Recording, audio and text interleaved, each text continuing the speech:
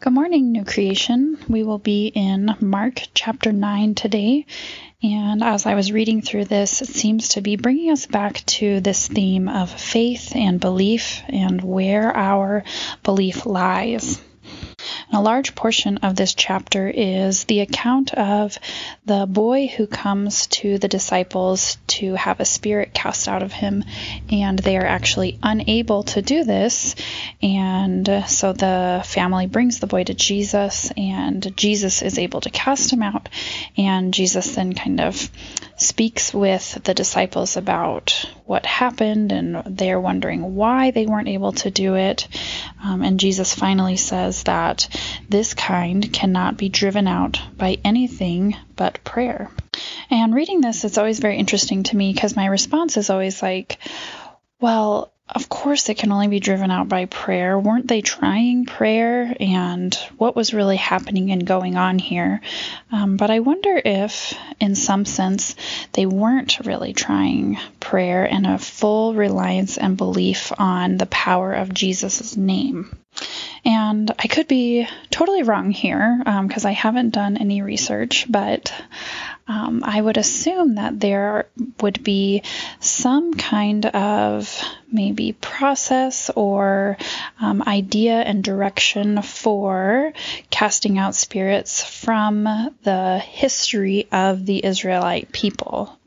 And so I was left wondering if maybe this is the system that the disciples are trying to call upon and to use in this specific scenario with this little boy. But now that Jesus has arrived and he is here and he is setting in motion a brand new kingdom, there is a new way of doing things that the disciples have not quite understood and come around to, and definitely haven't started to use this new kingdom power in their daily lives.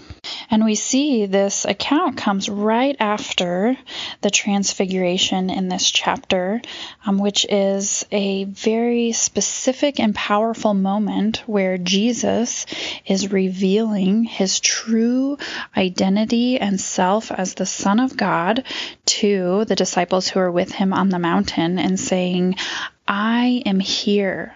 I am the power of God, and I am bringing in this new kingdom. Here I am. See me and see my new way of doing things. And so it just kind of left me thinking today that then this next passage right away is the disciples trying to do things in the old way, that they haven't quite seen and grasped Jesus and his new kingdom quite yet. It's coming, and more is revealed as Jesus is with them. But that transfer into fully kingdom living and understanding kingdom power hasn't quite happened yet.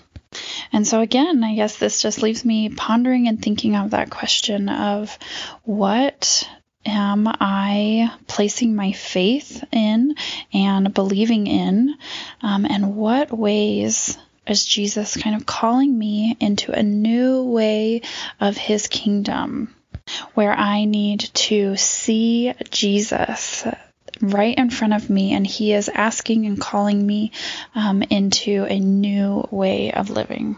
My old ways of doing things kind of leave me feeling really comfortable and oftentimes really safe because it's what I know and it's maybe what I can control.